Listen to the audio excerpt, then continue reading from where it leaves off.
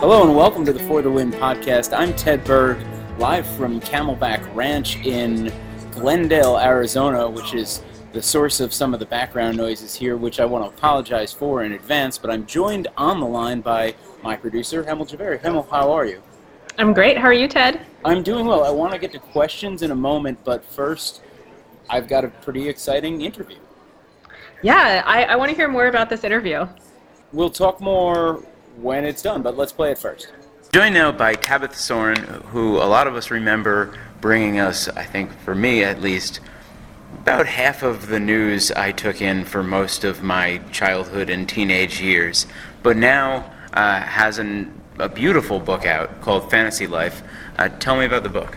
Fantasy Life is a photo book, an art book, that chronicles 21 baseball players from the moment they went to spring training through the minor leagues, and for some of them into the major leagues. So I spent 15 years taking their picture because I wanted to see how the sport affected them, how they did in the sport, but also how they changed as a person. So the 2002 A's draft you have a personal connection to. That's true. The reason I met this particular draft class is because my husband wrote Moneyball. His name is Michael Lewis, and he is very good friends with Billy Beane, the GM of the A's, and so we were invited to spring training, and that's how I had such close access. Where did you get the idea to follow them throughout their careers, and then for some guys even into retirement and beyond?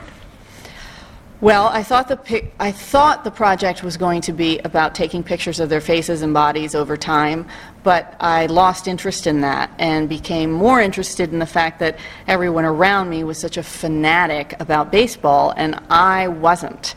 So I guess I was trying to understand the culture that I was part of as a result of pursuing this project. And once I turned baseball into a metaphor for the American dream, I became much more interested in the social commentary that the game provides. What did you learn out of it? Well,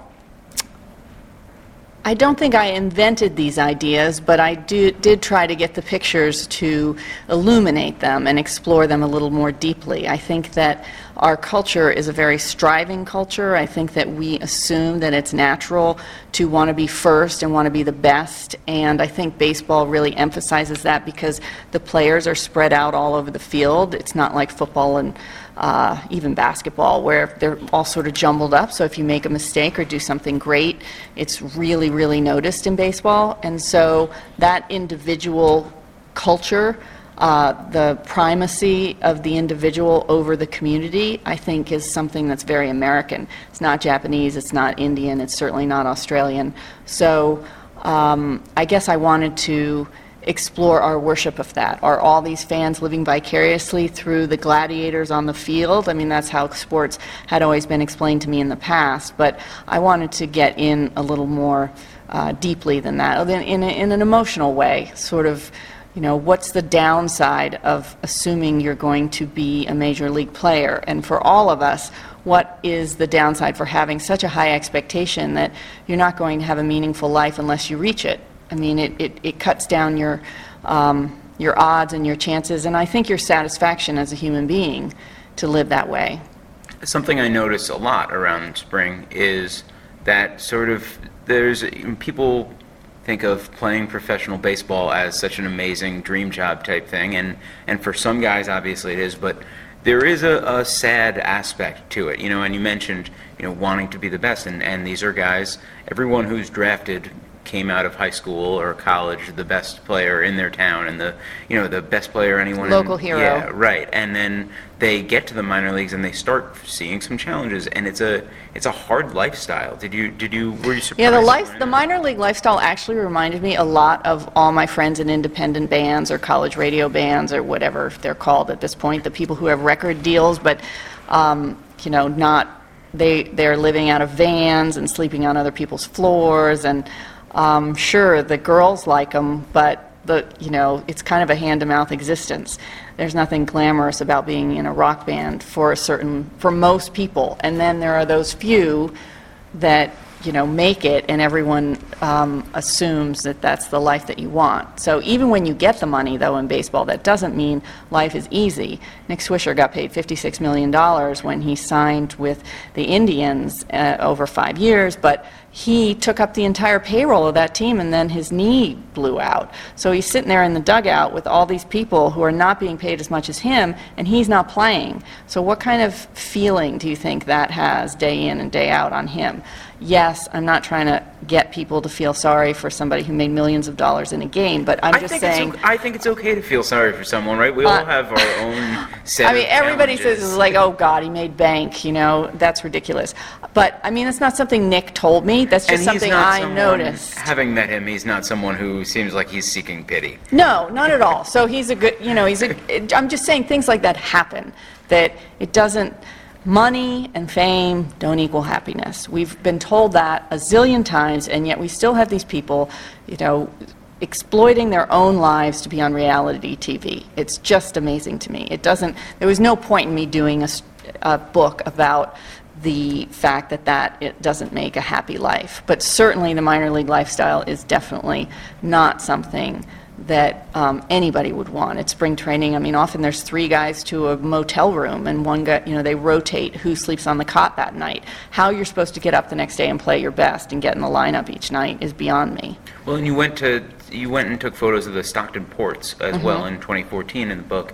What brought you to that team, and again, what did you see there? Well, I live in the Bay Area, so that was, most of their games were in driving distance. I didn't go to like Bakersville, or when they were playing at the Modesto team or some of the teams a couple hours away from my house, I would go. And I needed to go over and over and over again, because when I was shooting the tintypes, they were so hard, and I kept, I was using a very difficult process that most of the time they did not come out. So I needed to be able to go the next day and the next day.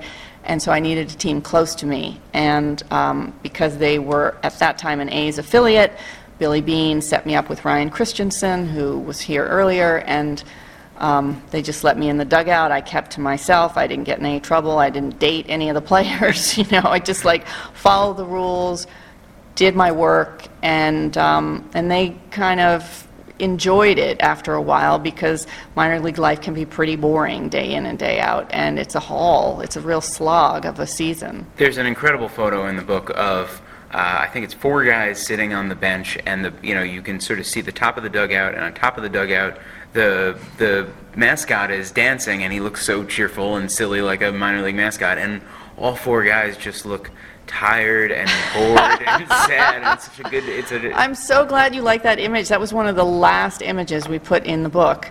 To me, that is the minor leagues. Yeah, well, I had that vantage point so often, and I could not get the picture right. I started taking that particular picture in 2003, and I didn't get it till 2014. That says something about my abilities.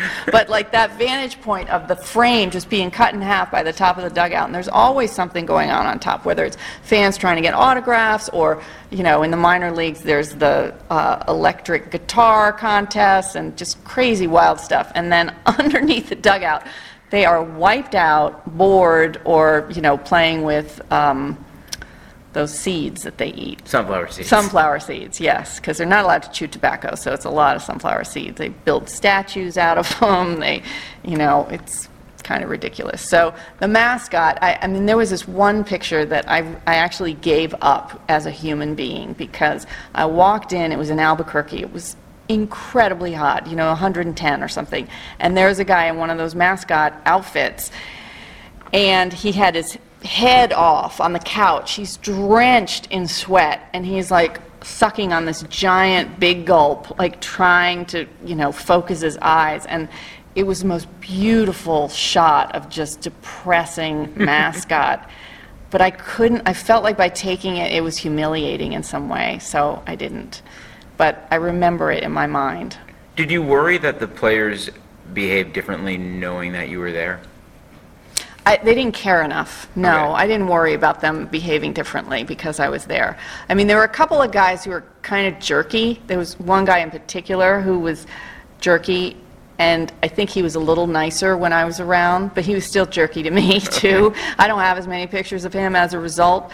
And there were a couple guys who were not as comfortable in their own skin, so I just tried to tread lightly. If I was, even now, a major league player who I have pictures of, I was doing a talk and he was going to come, and so were some of the other major league players, and he said, just because he's a rookie, he said, don't show a lot of pictures of me, just one or two, because I'll get teased relentlessly. There's these sensitivities of this, this clubhouse frat attitude that I don't think most people are aware of. This guy is like hitting home runs all the time for a major league team. Why does he care? But if he's a rookie, he can't have his photos up. Yeah, he cannot have his photos up, and I wouldn't have known that, and he knows I wouldn't have known that, so...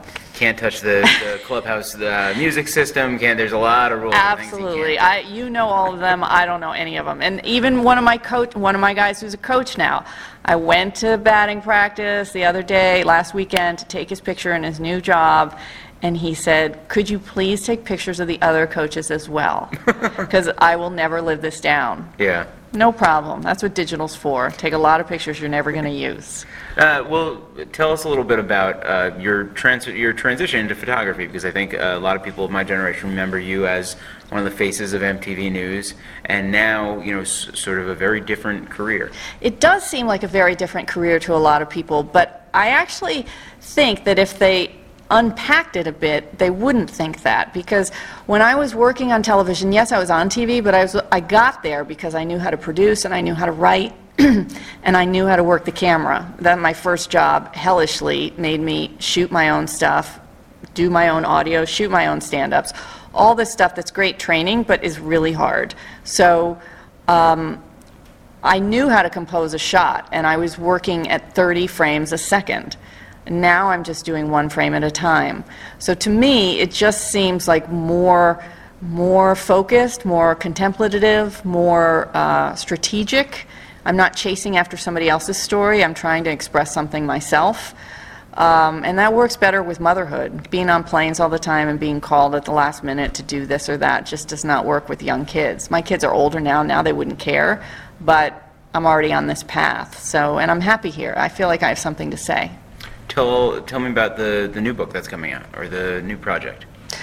My new project is called Surface Tension, and it's not a book yet.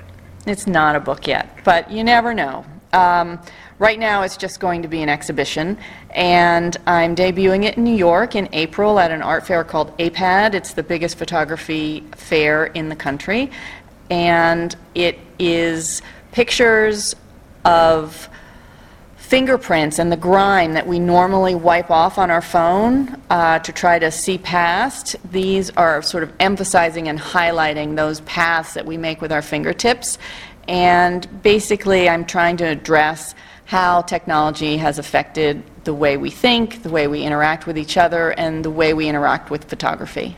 Last question, just because I can't think of anything else. You've interviewed Yasser Arafat, among others. Are you judging me right now for a lack of interviewing skills? No, it would never occur to me. I thought you were going to ask me about Tupac. That's usually people's cash-out question. I don't even know what to ask about Tupac. No. People were like, you interviewed him.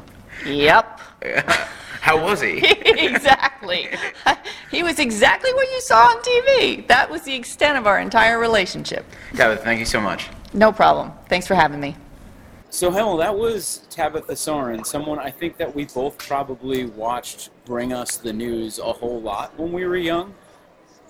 I'm so excited that you got to talk to Tabitha Soren, and her story is so interesting to me. I had no idea that she was a sports photographer. Yeah, it was a surprise to me as well. I hadn't really heard of it, but it's a cool thing. She followed, like she said in the interview, she followed a bunch of members from the 2002 A's draft, which was the famous Moneyball draft that her husband Michael Lewis wrote about, and she followed them sort of throughout their minor league and major league careers and then into retirement.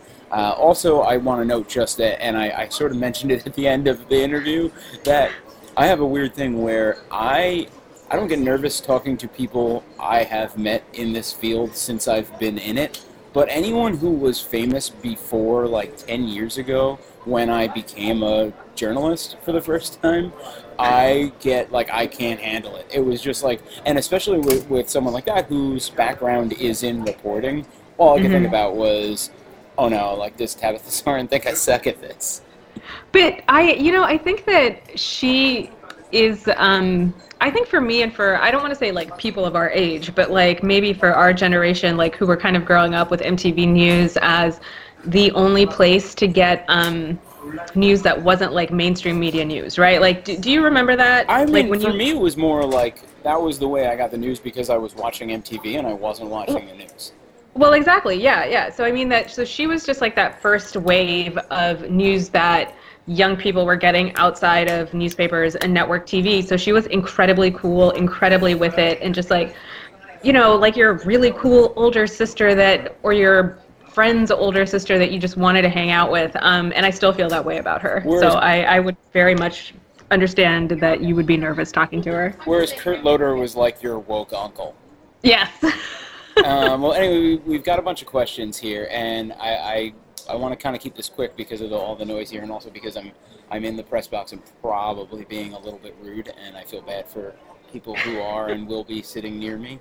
It'll be rapid fire. We'll do it rapid fire. Let's get into it. So this one, we'll start with our man Charles Curtis, who's our coworker, and he says, and so we put out a bracket of TV show themes this week that, for March Madness, and have had readers vote on the best TV show themes. But the process of cutting it down to 32, we thought that 64 would be unwieldy, but we cut it down to 32, and Charles and Luke Kerney and I fought so much over just how to get it down to 32 and then how to seed it. So Charles wants to know which TV songs that got left off of our bracket do you absolutely love. You've seen the bracket.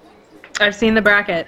I am having a hard time remembering all of them, but I will say off the top of my head there's two. One, which I'm not embarrassed about, which is The X-Files. I think that's an amazing TV theme song, and I think it should have been on there. Yes. Okay, yeah, that's pretty good. That's pretty good. The one that I am a little bit embarrassed about, but not embarrassed enough to omit it from this podcast, is that I loved Greatest American Hero. As that TV theme song is like one of my absolute favorites, and I'm pissed that it didn't make it onto the bracket. See, I don't remember that show. I don't think I really watched it. And really? That was one that a lot of people said, why wasn't this on there? Why wasn't it on there? So I don't know. So that would be on Charles or Luke for not watching that also, or not bringing it up. I don't really know that show, and so I don't feel bad about leaving it out. I'm going to blame Charles. Luke doesn't have a great background in, like, 90s. Luke is British. Luke is super British. So Luke was really the problem when we were putting, like, Charles and I were basically on the same page most of the way. And Luke was like, no, you must love this Kim Possible, or whatever, all those different things. That's my Luke voice. He really was advocating for Peaky Blinders to get on that ballot. Of course he was. I would say for me, the ones that we left off that I was vying hard for include the Fraggle Rock theme, which I just think is kind of a gem. I don't know. I mean, that was a first of all, I think a good show, and also I'm sort of biased towards songs I have covered in various outlets, and that was one of them. I knew you were going to say that. I always just kind of liked it. That's why Thundercats and the A-Team got in there. Those were two of my favorites as well. There were a bunch that I thought. I mean, I think that the opening theme of The Wire was really cool, and how they switched artists every year, and I thought that was cool. But I got talked down on that. So those would be the two I would think of. Yeah, I would say True Detective Season 1 obviously was so iconic for the 2000s bracket. It should have been on there. Again, a show I didn't really watch. Also Firefly. I'm going with the, beloved Firefly. I don't think a lot of Joss Whedon made it on there, so. Another one that you made me think of with the X-Files themes, with it really is iconic, is the Twilight Zone theme. Oh, yeah. Just because, and that I think was just an oversight on our part. It didn't come up in our conversation, but like that is the music associated with weird creepiness now, and so. Did you guys do I Love Lucy? Is that one? I Love Lucy was in there. I believe it lost in an upset in the first round, but it was in there. All right. All right, let's go on. Good question, Charles. Yeah.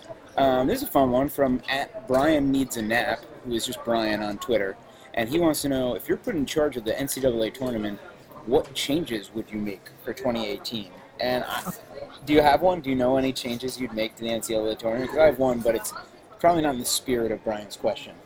Well, I do have one, and it dovetails nicely to a question that our old coworker, colleague Nick Schwartz asked me over GChat. He wanted to know, why is March Madness called March Madness when it always runs into April? So as a bone to Nick, I will say that the change I would make is that they just start it a little bit earlier so that it just finishes in March. Like, let's just wrap this thing up so that it really can just be March Madness. Yeah, so it's not March and like a little bit of April Madness. I would contend that the really mad part is now at the very beginning rounds when there's like crazy, all sorts of crazy things happening, so many games going on. But yeah, by that, I mean, the obvious one for me, and this feels like getting on my high horse, but would be to pay the guys who are playing the basketball that everyone's watching and tuning into and buying up advertising space around, and that, you know, teams and colleges and the NCAA are presumably reaping tons of money off, and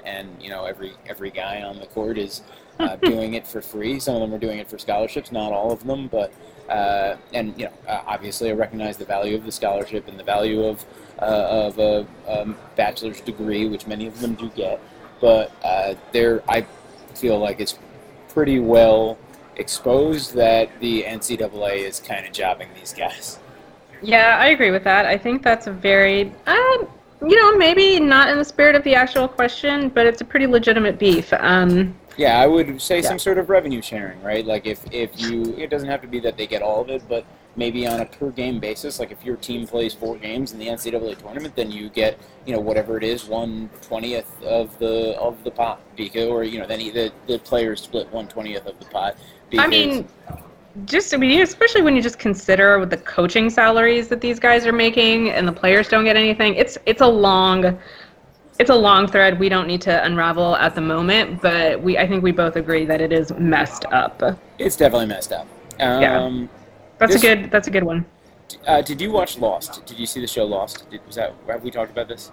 We actually talked about it a couple of podcasts ago, and I will say I watched the first episode and I watched the last episode. That's right. That was my perfect window for Lost. I was like, cool, I feel like I watched everything. Yeah, our man at CTAR, Michael Donato, wants to know, should I finish watching Lost? He only has 1 episode left. The last episode made me so angry that I would say, no, don't bother. Just don't even watch it. You want to find out what happens, you're not going to find out what happens. So wait, so you really do have to watch until the very last minute, right, to figure out what happens? But you know, because they answered a storyline. They sort of solved the storyline that they only introduced in the last season. Then when there was this like third alternate reality, and they told you what that was, but they didn't tell you all of like the billions of questions you had leading up to it. And so it was a total cop-out. They obviously had no plan. I am still bitter about it. Like I've spoken about this on the show. I spent so much freaking time trying to figure out the secret of what was happening on Lost, and there was no secret. They had no plan. They were just like, hey, let's put out a bunch of different mysteries, and we don't know how they're going to wind up because maybe we get canceled at some point. So let's just keep building these mysteries, and then, now the show's going to end. We really need to wrap this up. All right, well, screw it. Let's put in this whole other thing that no one really cares about. Yeah, Lost sounds like a terrible, terrible viewing experience. It was one of the greatest viewing experiences I ever had for like the first 4 seasons when you were so wrapped up in all of that, but then the payoff was so unsatisfying. Well, that's like, okay, so that just means that the payoff wasn't worth it, but that's my problem with any show that stretches it out so you're expecting a payoff at the end of like 5 seasons, because that's never going to be worth it, which is why I don't even get into there's a big central, like any TV show that plugs like a big central mystery. I'm like, nope, I don't need to know about this. I don't want to be manipulated in this particular way. Well, and I've said this before, I think all shows should be done the British way, which is sort of announcing at the beginning how long the show is going to be. Like, we've got 5 seasons, we're going to make a 5-season show. And I get that, like, the market sort of dictates how long you actually go, but I hate that they that they have these shows that take so long to sort of get where they're ultimately going. I think you should always have an end game in mind. I think that I would make that my decree if I were in charge of television. To be fair, I think that is where TV is going. Not that we're talking like, not that I'm a TV executive, but I feel like a lot of shows are like Netflix shows where it's like, okay, you've got 12 episodes and you may get renewed, you may not, so wrap it up. Yeah, and I really don't. I get that there's a business aspect to it, but there's a lot of shows where it's like the first season is so good that I wish that it would have just ended after the first season, and then like that's it. It's in this like sort of neat package. You got 12 episodes, and you found out what happened to this season's story arc. You don't have to come up with another one for the next year. So I'm trying to think of a show that fits that, right? Like they got canceled after maybe 2 or 3 seasons, but the 2 or 3 seasons that they had were like just perfect. And I wonder if I can't think of anything off the top of my head. So I think there were only 4 seasons of Eastbound and Down. That's actually the show I think of when I think of a show that would have been perfect with only 1 season. But they did a really good job in the 3rd and 4th seasons of sort of like wrapping up where Kenny Powers would go and how it's going to play out for him. All right, maybe I'll have an answer to that next podcast. What else you got? I've got ballpark announcements. Do you hear those? I do. It's that guy shouting for lemonade, you said? No. Well, so now it's the PA who's making an announcement about like don't throw objects onto the field and watch out for batted balls. This is one from I'm 2008 Hot, who is at Derpy Mets on Twitter, and he says this is a good one. Take turns pretending you're the president and name first-month controversies you'd spark. What do you think each other would spark? So, what controversy would come up in your first month as the president? Oh, Jesus Christ. I'm not, you know what, I'm not even going to take a shot at taking the Lord's name in vain for one. Oh, yeah, taking the Lord's name in vain. As president, you're toast.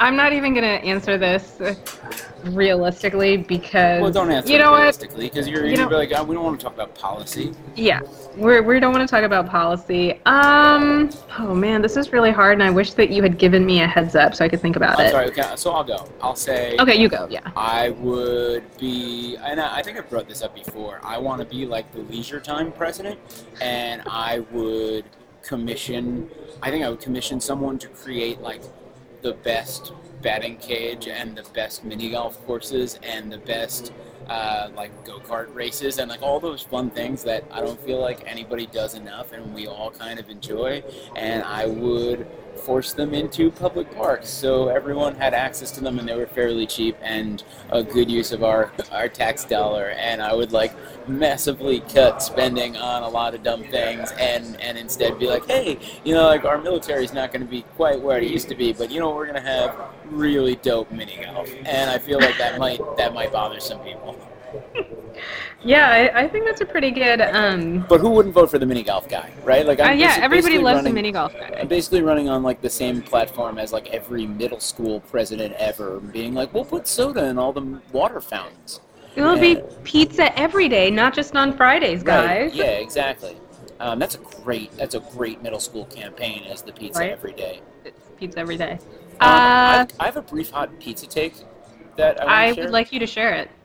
So there's a place in Phoenix, and I went there, and I'm snobby about pizza as a New Yorker and an Italian man and all of those things, and so and there is a famous pizza place in Phoenix where I've been in, which is really good, but this is not that. I went to a place last night called Blaze Pizza, and it's notable to me because it's a pizza place that's set up like a Chipotle. So you basically they give you like, or they don't give it to you. Someone stands there at the end of the counter with like the beginning part of the pizza, just the dough flattened out on a little a pizza peel, and then they walk down the aisle with you and put all the toppings on that you want. Right.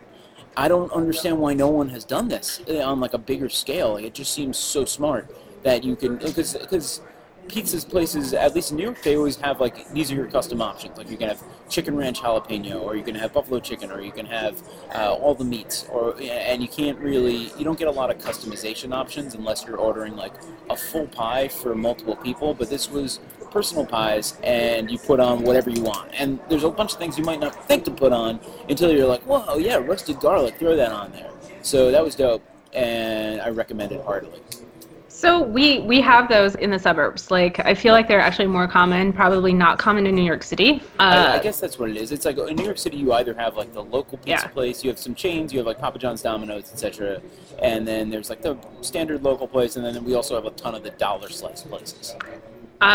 So my problem with places like that is that the pizza then eventually just becomes overstuffed with too much, like too many ingredients. Well, but that's on you. And That's on you. well, yeah, well, so, okay, if we're really getting into it, just very quickly, I will say that my sister will like put as much crap as she can on the pizza, so there's like the crust can't even hold it up. So you get like broccoli and artichoke, like that's a salad. That is not a pizza. So we have Okay. really strong opinions about that. Well, I'll in tell our- just tell your sister to dial it back a little bit. I Just try- you can't try- have oh, all man. those things on the pizza. I had a lot on my pizza. Ted, and it was you really try good. talking to her. You All right. try talking to her. I think maybe I could talk some sense into her. All right, wait. So you know what? Oh, the original question. Was take My turns first. pretending you're president. What would be? Well, he also wanted us to guess what. I mean, I don't know what you would do. I have guesses, but I don't. They're all things that would be like actual things that might. I bother know. People. So, I know. And so, you know what? I'm just going to go for it because I don't really care. I would throw open our borders. Like, anybody who wants to come in can come in. I mean, Which- the more the merrier, right? Like, if you Yeah, wanna yeah. be I here- literally. Good for I- the I would- economy. Low key good for the economy. At least that's what we learned in like 5th grade, and I feel like that doesn't come up a lot. Was just like every wave of immigration turns out to be really good for the economy, and Exactly. obviously that's like not something people talk about now. I know. And I mean, I'm sorry that I can't be like funny and lighthearted about it, but I would throw open our borders and I'm pretty sure people would be really angry. I would also use my power like right away to invite every famous person that I'm a fan of to the White House, right? Like Yeah. I would be like, hey, Kate Middleton and Prince William, come on over. Like I would make it like my mission for my first 100 days to see as many like famous celebrities as possible. Yeah, I mean, in terms of controversial stuff, like I think I would definitely go like full Andrew Jackson with my White House party, like my inauguration. Like I know that at least I've read that Jackson had like a giant wheel of cheese at his party. Yeah. Like this is the only enviable thing about Andrew Jackson's presidency, which was not a good thing, despite what we'll tell you. Andrew Jackson basically committed genocide, but that might be too hot of a take for this. So, but he did have a big party before he did that. Yeah. So the big yeah, party, all right. I would have a big party. It would be a throwdown, but then I wouldn't follow that by committing genocide. That would not be my policy. I'm a nice guy. Oh. I'm a nice guy. I don't like forcing people to move to Oklahoma while they all starve on the way. It's messed up. It's not really that funny. I mean, it's not really funny, but but it I'm is fine. absurd. But I'm fine. Yeah, I mean, I think there would be. I would also, if we're talking about controversy, I think I'm done with states. I don't really think we need states anymore. People are like, oh, that should be a states' rights issue. Why? Why should the state why? If I live in New York City, what do I have in common with someone who lives in Schenectady or Poughkeepsie or whatever, where we need to Wow. be represented by the same people? Right. Why don't we separate it into smaller municipalities and then have those people represent us? So, maybe we break it down into, every 200,000 people get their own congressperson, right? And then, the 200,000 people I live nearest to, we all have, we vote for our guy, and then that guy goes and represents us, hopefully. Yeah. I guess I'm president by now, so it's not me, but I would like that to be me in advance of that. But obviously, until I'm president, I can't shake up this whole system. But I feel like states are low-key pretty dumb when you really think about it. Why? Especially so many states are so diverse that we're well, why do the people of So Kansas City no, have you're to do actually with people elsewhere in Missouri and Kansas? right. But you're actually arguing the opposite. You want to go smaller than states. You don't even want to just throw it all open. I think we need to be representing local interests, right? I think that's an important thing that the central government actually does is we'll make sure that we're not forgetting about the people in this area, wherever, right? That's why we have representatives in Congress and Senate. So I want that. I just don't think that we need to break it down by state because I don't feel like I feel like civic pride. I'm happy I'm a New Yorker and I live in New York City and I'm happy I grew up on Long Island. All of those things are are things I'm cool with. Long Island sort of takes a little while to get there because it has so little street cred, but whatever, I'm good with it. I don't really have like New York, and New York's a beautiful state. There's tons of great things there, and they invented buffalo wings, but I don't have like state pride, right? Like there's nothing about me is like, oh yeah, hell yeah, Troy, New York, hell yeah, Albany. Yeah, I mean, I kind of understand that, but I would advocate that states are just completely separate now. Like, we don't even need the United States. Let's just have California be California, New York can just be New York, Virginia will just be Virginia. I don't want to just be New York. Like, I want to live in America, right? Like, that's fine by me, but I just don't want to have to, like, and, like, I feel like it's just a middleman. You've just created a middleman in all these state governments, and it made sense in, like, 1789 when you couldn't get the message to the state fast enough, right? And, like, so you needed the state to sort of govern itself. Yeah. But now we've got the internet. No, you're advocating for, like, the old Greek method of city-states, right? They're hyper-local in some sense, but it's based on population. But anyway, it's a very complicated idea that we probably don't need to get into. Well, I mean, I'm good getting into it, but yeah, we should probably move on because I've got a hard out at the end of this show. So yeah, a couple more. Okay. This is from @Reno Wallabout, who's asked us a few questions in the past. He says, "What is the best?" This is a tough one, and I wish I thought about this more before the show. But what is the best possible match between an athlete and the product or service they should endorse? Ugh. I thought about this a little bit. I'm not really sure I can think of something right off the top of my head, though. Do you have anything? Well, like I feel like there's a lot of obvious ones in baseball, just because so many baseball guys are like it should be like Wonder Bread, presented by Buster Posey. You know, like, but it would. I think for a lot of baseball players, it would just be white bread. Not that they eat white bread; they're all drinking protein shakes and everything. I'm just saying, like I feel like it would be white bread would be the perfect endorsement for a lot of baseball players. Reno Wallabout specifically asked, like, what would be a great product for Bartolo Colon to endorse? I feel like a lot of people that's like a bait for me to come up with some food product or something. But what about just like Bartolo Cologne? So you can smell like Bartolo Cologne, which I feel like that's the easiest. Is Bartolo Cologne's cologne. It was just like Bartolo Cologne, and then they spelled cologne like the French way, and it was like Bartolo by Calvin Klein. I'm not going to come up with anything better than that. No, the actual Bartolo Cologne, or like a high fiber cereal, but no, I think Bartolo Cologne. Bartolo Cologne, that's probably the best one. Yeah, I feel like I wussed out on that answer because I just can't think of anything that wouldn't get me in trouble. What about like Steph Curry's curry? Could he not sell his own curry brand? I mean, Steph and Aisha's curries sounds like an endorsement deal waiting to happen. His last name is Curry. I know. That's a spicy take. Am I right? Huh? High five. High five on the dad jokes. All right.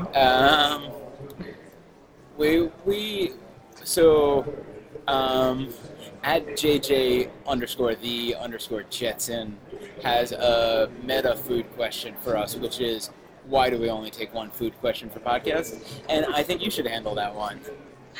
Well, what is it, JJ? Joe. His name is Joe. Joe, the answer to your question is that I'm sick of talking about food. Yeah. There's literally so many other things that I would like to talk about that don't involve food. So I think, Ted, you and I agree on a lot of things, but food is probably where we differ the most. I mean, I like talking about food, and I can talk about food all day, but I do feel like the food questions are often the same, like a variety of like the three same questions, which is like, what is your favorite sandwich? Is a hot dog a sandwich? And like, what would be your death row meal? And that's like a lot of the food questions we get. He also wants to know, and this one maybe does apply to you. He also wants to know, what is your best, he says, quote, Saved by the Taco Bell story. I can't think of a specific time that I've been rescued by Taco Bell, but I would say that when, in the 2014 World Series, I found that basically very, very little is open in Kansas City by the time you get done with your work at the World Series, because you're there until 1 a.m. or 2 a.m. every night. And Taco Bell, right near right across the street from the K in Kansas City was still open and serving me dinner basically every single night. So that would be it. It would be, otherwise I just would have gone hungry in Kansas City, which is like a big shame for a number of reasons. So my best story, and this is actually probably why we love Taco Bell as much as we do, but okay, so some background for the answer to this question. I was born in India, and I went to school in India for a little bit before my family moved to the U.S. And the way it works in India is that parents send their kids lunch in like little tiffins, right? They give it to a servant or a service, and that guy will take a hot lunch to the kids at school. So that's how they used to do it in India. So when we came to America, so you get go back. You're gonna have to give me more. Okay, so what happens is that when kids in India go to school, they don't take lunch with them. Parents give it to a delivery service like the Tiffin guy, like Tiffin, and he will take it to the kid's school, and that's how you get your lunch. Does that make sense? Yeah, it does. I just hit mute for a second because it got super loud in here, and I wanted to hear your story, so keep going. Okay, so that's how it works in India. So when we moved to America, and I was probably in first or second grade, and my parents were like trying to figure everything out, and they were just like, oh crap, it doesn't work that way. Like the kids, there's no like delivery service. Like kids take their lunch with them or they get a hot lunch at school. My dad would go to Taco Bell, get us food, and then bring it to school for us. Like he didn't do it every day, but he did it like twice a week. So that's my best like saved by Taco Bell story, is that my dad would just bring us Taco Bell because he didn't know what else to get us for lunch. That is adorable, and it's an extremely sweet Taco Bell story. That way tops just like, oh, well, I eat there a lot. That was my story. Yeah, we would just like wait. My sister and I would just wait outside for him, and he would be like, well, here's your burrito for the day. I'm like, thanks, Dad. Oh, that's so nice. Yeah, it's very sweet. I used to go home for lunch in elementary school, which was like a weird thing to think about now, that they would just let you walk home. Like that they would just let like third graders leave the campus of my elementary school, but like I used to just walk home, and my dad worked from home, so like my dad would heat up a microwave pizza and we would sit there and eat lunch. That was like most of my lunch experience in elementary school. Oh my God, that's so cool. I didn't know. Yeah, that sounds like something that you would just never be allowed to do now. Yeah, and just turn them loose. It was weird. Like it was weird that I knew how. Like it's one of those things where it's like it made sense at the time because I didn't know any different. But it's weird that I even knew to like get myself back to school in time. I don't know how I managed it, because it wasn't like that short of a walk either. So sort of a strange thing thinking about it. My sister and I have actually like had conversations about this later. Like, why were we allowed to go home for school for lunch? But we did. Anyway, that is really weird. The sound of Brown Eyed Girl in the background probably means it's time for us to wrap up. I want to say before we go that that Tabitha Soren, our guest from the show, is doing. I saw her speak at the Phoenix Art Museum on Wednesday night. She's doing another event here in the Phoenix area on Sunday, March 19th. If you're, for whatever reason, in Phoenix, very interesting stuff you should definitely want to check out. She'll be at the Civic Center Library Auditorium in Scottsdale, Sunday, March 19th at 4:30 p.m. Hemel, thanks so much for joining us. The National Anthem's about to start, so I really need to go. All right, bye, Ted. Take care.